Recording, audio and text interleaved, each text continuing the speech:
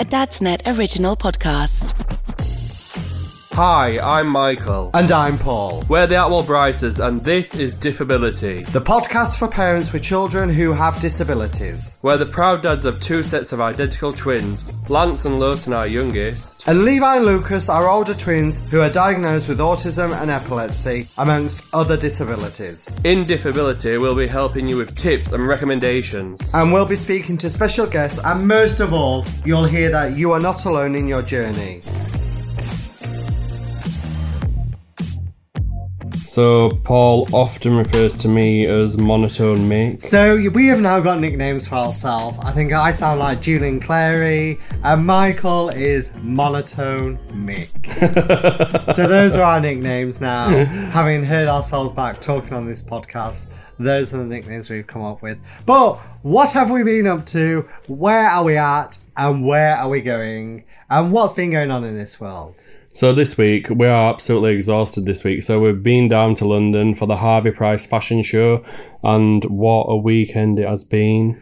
It was full of lots of surprises, lots of new experiences, and our boys did incredible. We were so proud. I was very emotional as we were walking down the catwalk and just taking it all in our stride with the boys next to us. They did absolutely amazing.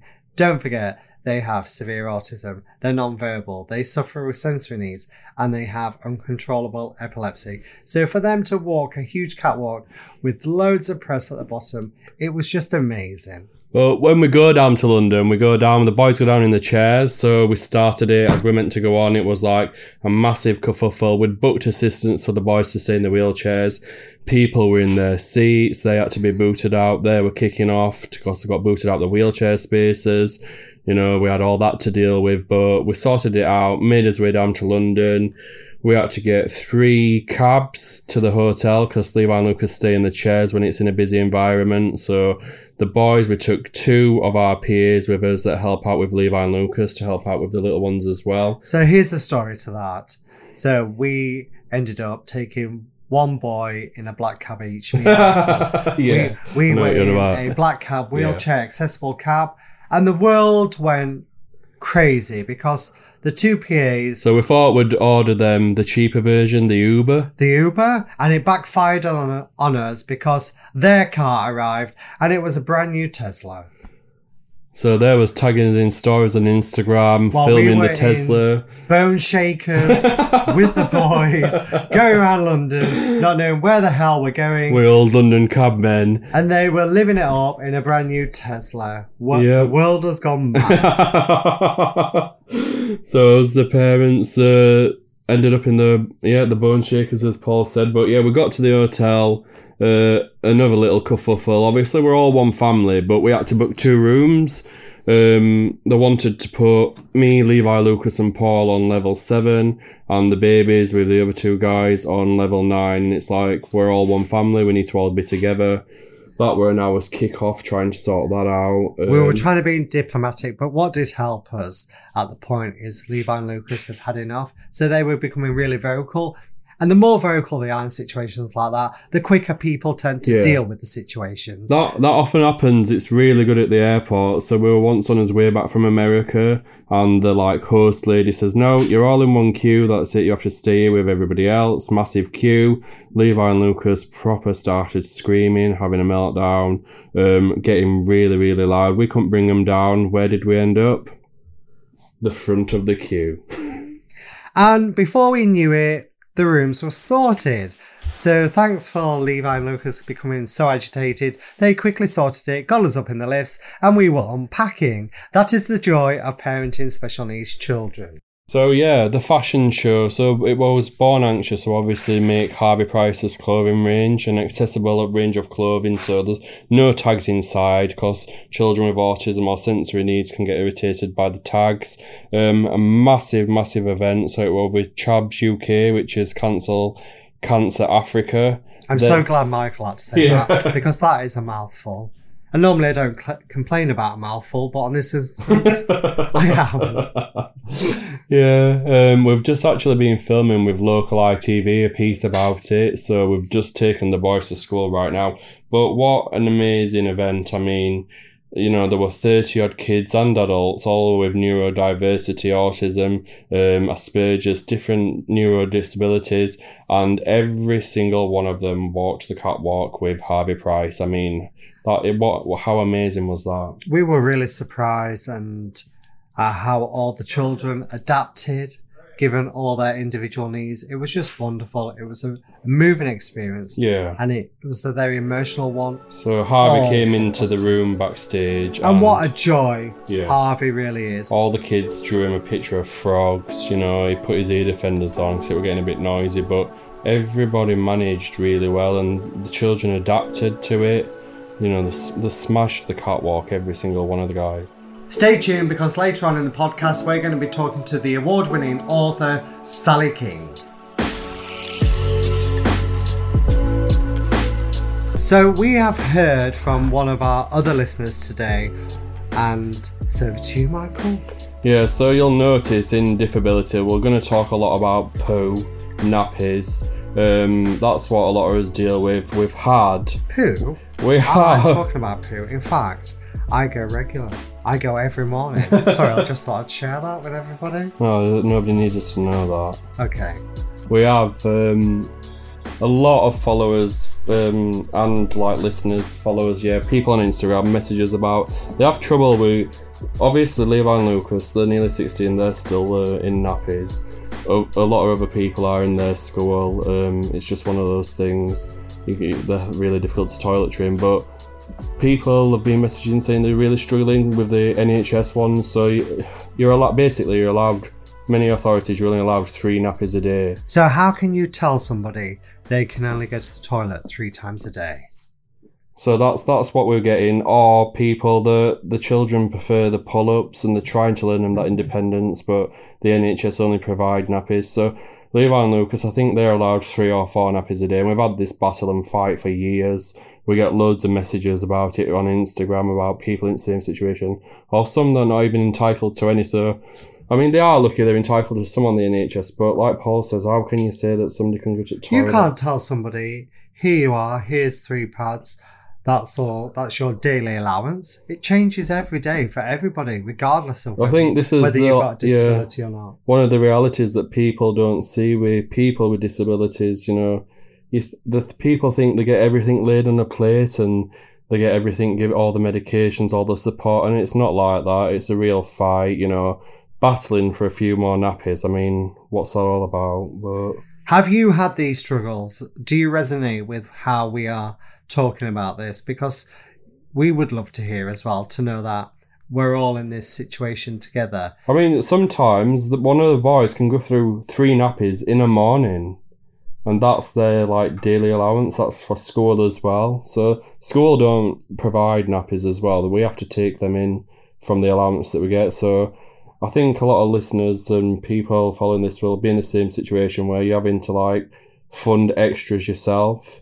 And should that really be down to, should that have to come out of the children's money, nappies, it's a necessity, it's part of their disability. We've fought for everything for Levi and Lucas all their lives, and that's what you have to do. Some battles, we've learnt to do one battle at a time, but do, raise these concerns, because the more people that say the same thing, the better it will get. Yes, every now and then we get our crowns knocked. We just readjust them and off we go again. Don't we?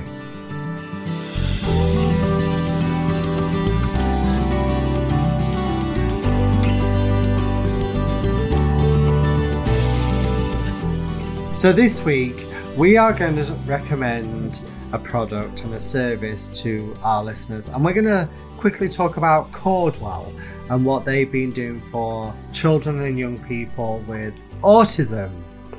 So Cordwell Children's Charity, we're ambassadors for that charity, and it's quite a big national UK charity. They help all different types of children. They actually assess now children on the autistic spectrum. They can do assessments to get them diagnosed earlier. But one of the great things that they do at the moment is they get sensory packs. So basically you can apply for a box full of all different sensory equipment for your child with autism or any kind of disability or additional need that would benefit from one of these sensory packs. They're all different ones. Some are light, some are tactile, but it's quite a straightforward application, and we really think it's worth a look on Cordwell Children's Charities Instagram or internet pages. Go over to their socials. They're on Instagram, Facebook, Twitter, and just Google them and see what they're all about. We definitely recommend these. We get a lot of messages, don't we? Where can we apply for this? And we always recommend different charities and organisations to people, private messages. And it's just nice to be able to put it out there that there is help out there, and there's lots of equipment, and from special needs tandem bikes to sensory packs to sensory equipment to special needs clothing, and we're going to do that throughout disability. Recommend these products and services to you guys. So in these sensory packs that Cordwell are offering to children and young people, within them they have a range of different materials, and I say materials because they might have a rustle blanket, they might have tactile play, which might be just, well, the only way I describe them is like toddles and twisters and all those kind of things. Feathery items where kids like the feel of the feathers on their face or their fingers. There's also Play-Doh, bits of Play-Doh. I mean, I have to say, I think there's four different types of boxes in there, and there's some have got UV stuff that light up in the dark. They've got all kinds of different stuff, so whatever. I mean, who doesn't want UV stuff that lights up in the dark? I do, and I'm an adult. You know. So they are really, really good sensory packs indeed. Up next, we speak to the amazing Sally J. King, author, speaker and advocate and family coach. Sally's joining us all the way from Canada. She's got an award-winning book out, In Search of Serenity, from a foster child to an adoptive mum, and has got a massive wealth of knowledge on disabilities and everything to do with children who are looked after, different disabilities. Fascinating lady and a great book, so we'll be joined by Sally next.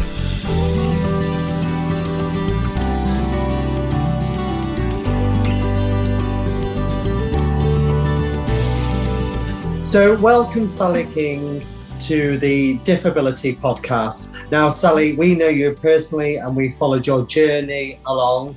A lot of people and a lot of listeners won't know who you are, but we also know you as an author, a speaker, an advocate, a family coach, and also a mother of 3. Is there anything else that our listeners would need to know about you? Well, also that I grew up with a neurological disability my whole life too. I'm an adult adoptee from the foster care system. Grew up my whole life hating myself, thinking I was a complete horrible human, only to find out as an adult after we adopt our daughter and look into her special needs that I have the same thing, FASD. I just thought I was a bad person. Turns out I have a disability. Who knew? So that's a massive thing, isn't it? So you went all through your life thinking you're a bad person, people thinking you were naughty when you had fecal alcohol spectrum disorder. So when were you finally diagnosed then, Sally? Oh, I'm 57. I was diagnosed in my late 40s. I'm not 57 until next month. I am holding on to that. Or 2 months. I'm 56. And so not until my late 40s. And it was when I was getting Serenity, my daughter, assessed and everything. And it's like, this sounds like me. What the hell? And sure enough. And for me, it was super empowering, because it was just like, okay, I just thought I was a bad person that just didn't handle things well, because childhood was rough. Did you know much about the condition yourself prior to that, or did you find out through the diagnosis more? No, I knew about the condition, but I just never drank. I actually made jokes about it after I met my birth mother. Man, I can't believe she didn't drink, you know? And then I met my birth family, like, oh no, she did. She would have. And then things started to click. But, you know, I grew up in the era of adoption where, you know, it's just you need to be grateful. Your life is so good. You know, you just have to, they saved you. And so I just felt like I was just this horrible person, and I just couldn't handle situations and couldn't handle a lot of things. Still can't, by the way. I think we can relate to that as well.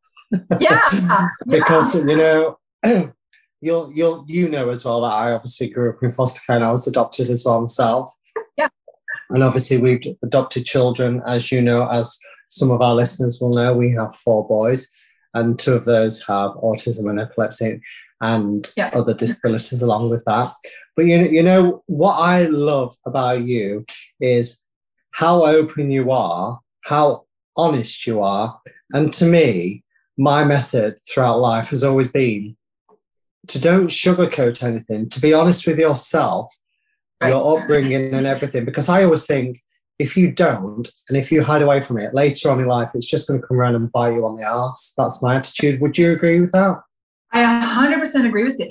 And not only, like, I'm an open book. As a matter of fact, I met a bunch of bio family last weekend. Like, when you seem like you're pretty open, can I ask you some questions? I'm like, yeah, totally. Right. Like, I no longer I'm not living in a place of shame anymore. I'm not doing that. This is who I am. This is how I grew up. This is what happened to me. And I think that what it does is it empowers our kids too, right? Like, because disciplining kids out of a disability is just mind freaking boggling to me. Right. And especially with invisible disabilities, that's even harder. So we know, Sally, many more children are getting diagnosed with disabilities globally. What do you think the root cause is, the root problem? Do you think it's just a case of things are getting diagnosed better? Or do you think there's some other underlying issues that are causing more children to have these disabilities and neurological problems? Combination. I think it's a combination, but I think that the biggest piece is that people weren't diagnosing anything. I mean, my parents were told they were handed a perfect baby. And so they treated me like how they would treat any other child. And that was disastrous, to be honest. Right. And I think that I coach a lot of parents and I see them going, well, they just need to learn. Well, they don't have the neurological capability of doing that. It's like saying to someone in a wheelchair, come on, you're not even trying to walk. Like, come on, what the hell's wrong with you? You know what I mean? Like, it's insanity. Or saying to someone who's diabetic, really, you're not even trying to process sugar. Like, come on. Yeah. Right. Like, it's ludicrous when you put it in those terms, but I've seen so many people parenting kids with FASD, and my 2 biological sons, my oldest one has dyslexia and dysgraphia. And, and then my middle son has ADHD. And so we got them all covered.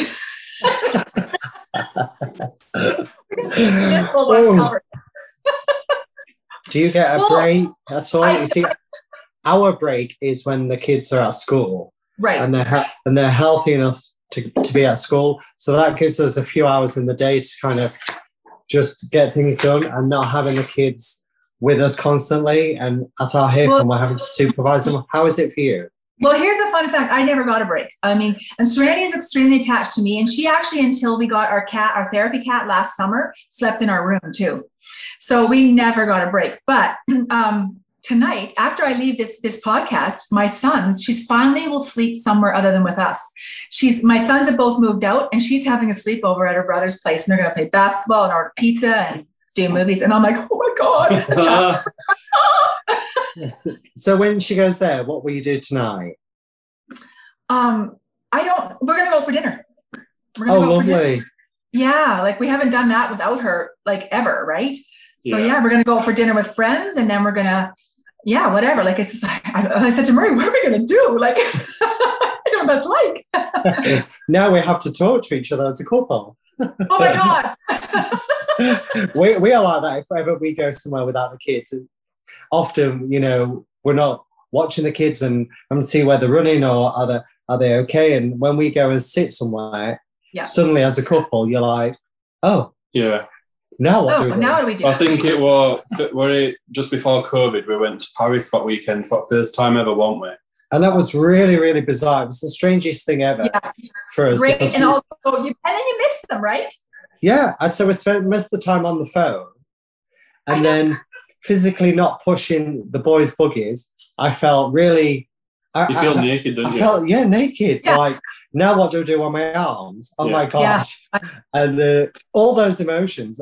But, and I joke about the no break thing, or what are we going to do? But, honestly, like, the one key thing I say to people all the time is you've got to make sure that you do. And I have a husband who's you've seen me in other interviews. I call him a saint because Lord knows the man is.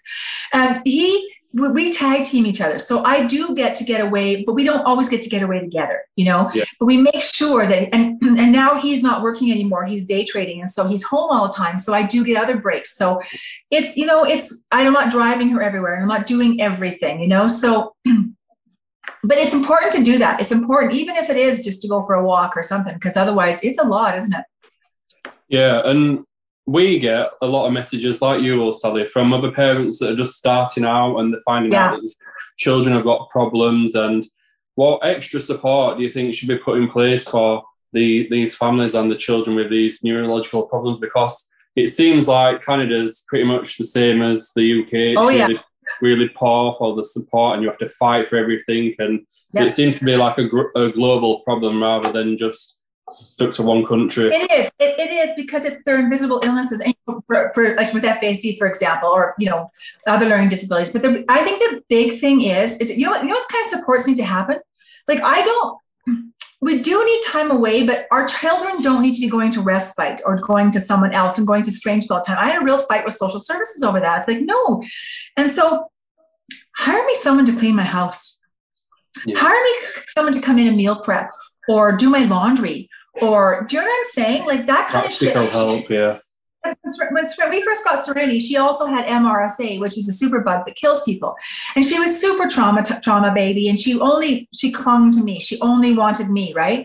And I used to wear her physically on my body. Like I must have had buns of steel after that, because man, I carried that child everywhere until she was quite heavy. And I wore her on a carrier. And but when I got one social worker that got it, and he said, well, you need respite. I said, take a traumatized child who's now sick and then send her to a stranger. Are you insane? Yeah. That's what I said to him. And he goes, oh yeah, good point. He hired me a cleaning lady. And I had someone come and clean the house, and they would do my laundry and because the cleaning with MRSA it's super bug, right? So it lives on hard surface for 3 months. So they literally were like we were having to wash sheets every day, towels every day. I think I did 6 or 7 loads of laundry a day. It was crazy. That's very much the same as here. So we would never get offered doing 6 loads of laundry. No, we'd never get offered that though, would we? That type of support, because they don't think out the box. So they'd say, right, you're exhausted. Can we put Levi and Lucas into respite or into residential care for a week or a weekend or whatever? How would that help us or the boys? Like you've just said, sending them to a strange place, carting all the medications, everything that they need. It would be more stress for the parents, but so much damage would be caused to the boys. Yeah, you wouldn't relax. And I had not been offered that prior to. We've been dealing with MRSA for 6 months at this point. And finally, I actually lost it with these particular office that we're in. We moved to a different office, and then this really hit a high with her illness. And this guy he was like, I don't know, he was close to 50 and, been around the block and got it. And he went, oh yeah, you don't need, I said, I am all about what is best for this child. I'm prepared to sacrifice, but yeah, I'm bloody exhausted. I need you on my team. And he says, what do you need? I said, I need someone to clean my house. Yeah. I need someone to do my laundry. Help me do it. And they don't have to do it all. Just give me. And so he approved 20 hours of cleaning a week, which was shocking. Absolutely shocking. And, but they will do it, but you have to push and you have to advocate, right? And the first office we were with didn't offer that. You really need to advocate for your child. And I really, really, emphasize that sending your child away is the worst possible thing. I think in reflection to those comments, though, I think a lot of parents have that fight mode within them to advocate for the children. But then I think there's about 40% of parents that are so tired and knackered and don't have that inner strength to fight and shout the loudest. And sometimes I feel really sorry for them, because it's them that don't get the help because they're just too knackered all the time to be able to say, I need this, I need that. Especially the single parents. Yeah. Well, and here's something else that you don't know about this time. My husband worked in Fort McMurray, which is like the oil sands up northern Alberta. So he was gone two weeks of every month. And I was homeschooling two boys. Like, I get it. Like, I get about being knackered. I get about being so tired you can't even see straight. But I guess it's just because I'm a bitch or something. I don't know. No, we're exactly the same. So since getting the boys, we've fought for everything and we've had arguments and all the rest of it. But can I just say, throughout those times of having to fight and argue with authorities. Some professionals see you as being aggressive. Yeah. And that is the issue, because your passion 100%. is so strong about fighting for the right equipment and support. Then there may be a professional that comes along who doesn't know the children, who doesn't know the setup in the household, and then will see you as being aggressive. And then that's when it goes really, really wrong. And we always say, if they're going to be like that, we can't work with them. You know, we are human. At the end of the day, we have emotions, and we are very sensitive individuals as well. And that is why we are so passionate. Because we've had it where Paul will raise his voice on the phone because to try and get your point across, and then one professional will report it to another that we're being aggressive, this, that, and other, we're difficult to work with.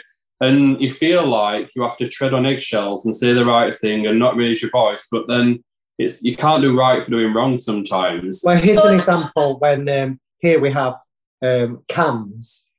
Yeah. Child, you know what CAMS is over there? Yeah. So we've been dealing with CAMS for years with Lucas. Finally got him sorted with what the paediatricians say is going to be the best medication for him.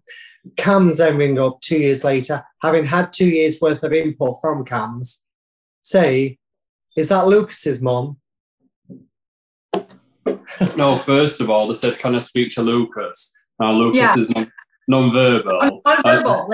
And then second, can I speak to Lucas's mum? And you ripped the face off, didn't you? Because I just think sometimes, are these people trying to wind us up?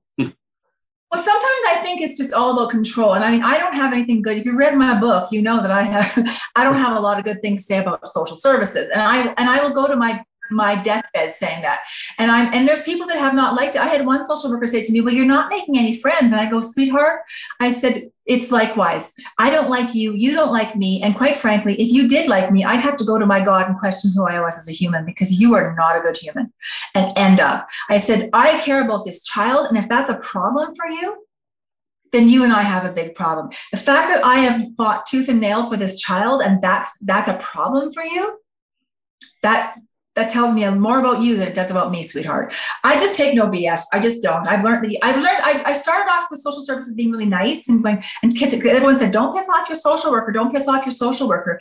And I realized then they just walk on you. They treat you like garbage and you get no help. It just got to the point with our adoption that they wanted to get it finalized to get rid of me. Perfect. There's a win.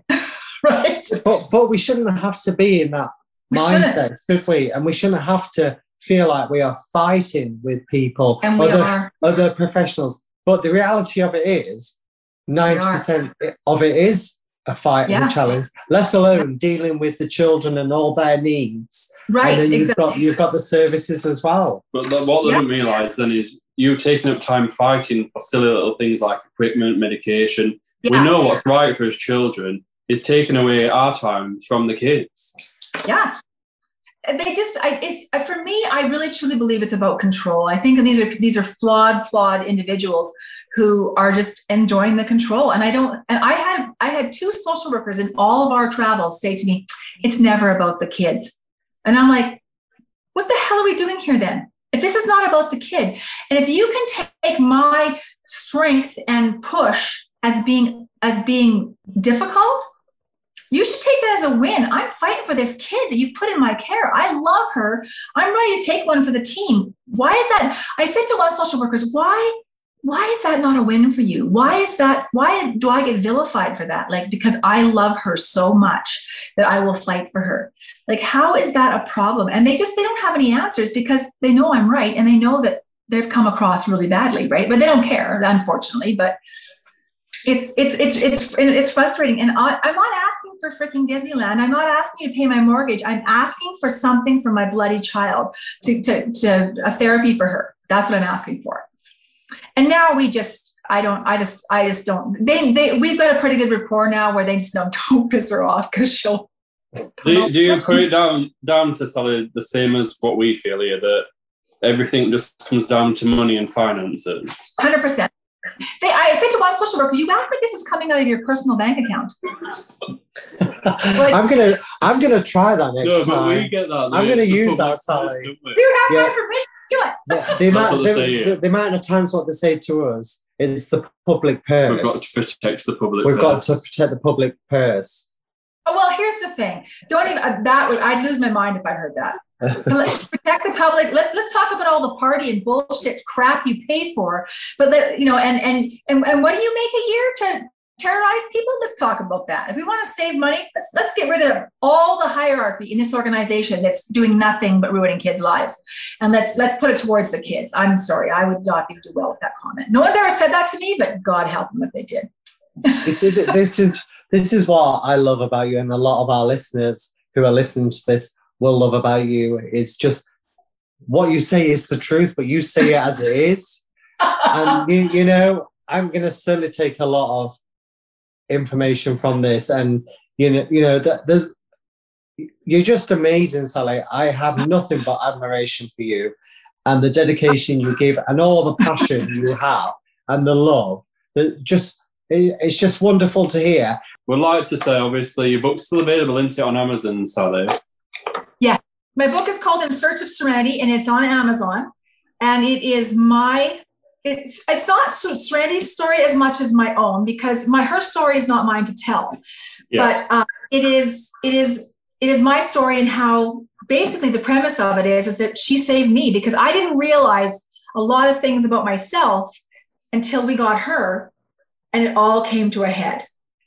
And I mean, when her adoption was finalized, I literally had a nervous breakdown. Like, hands down, I had a nervous breakdown, because all my trauma had come back to me, dealing with these horrible social workers, all of this stuff, and so I decided to put it in a book, and Yeah. So you need to check out Sally's book, In Search of Serenity. We've got a copy, and it is really good, and yes, really fascinating. We'd like to say thank you, Sally, for joining us. And we love you, and enjoy your night away tonight. I know, right? Send us some pictures of your food. I want to see pictures of your food. Okay.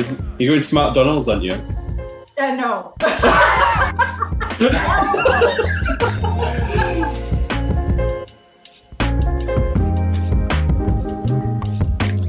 So sadly, we have come to the end of another podcast. Michael, are you still there? Are you with us?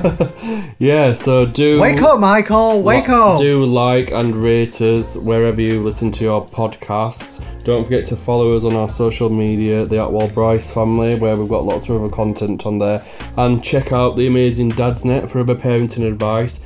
But next week, we're going to be going to Alton Towers to the launch of that. Launching Alton Towers, we've been invited to that. We're going to check out all their accessible rides and accessible toilet facilities there.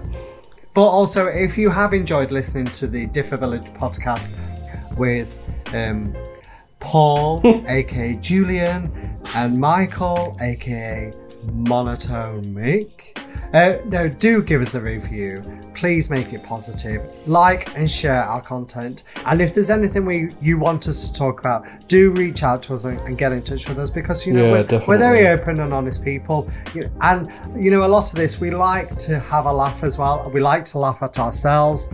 We take the mickey out of each other, because I think in this day and age, if we don't do that, we're just going to sit there and cry. But do drop us a DM, definitely, with your thoughts, any questions, any recommendations that have helped you as well, any charities that have helped you, or recommendations or days out. We'd like to share them with everybody else. And next time, we're going to be talking about our experience at Alton Towers. So thanks very much, and we will catch up with you all soon.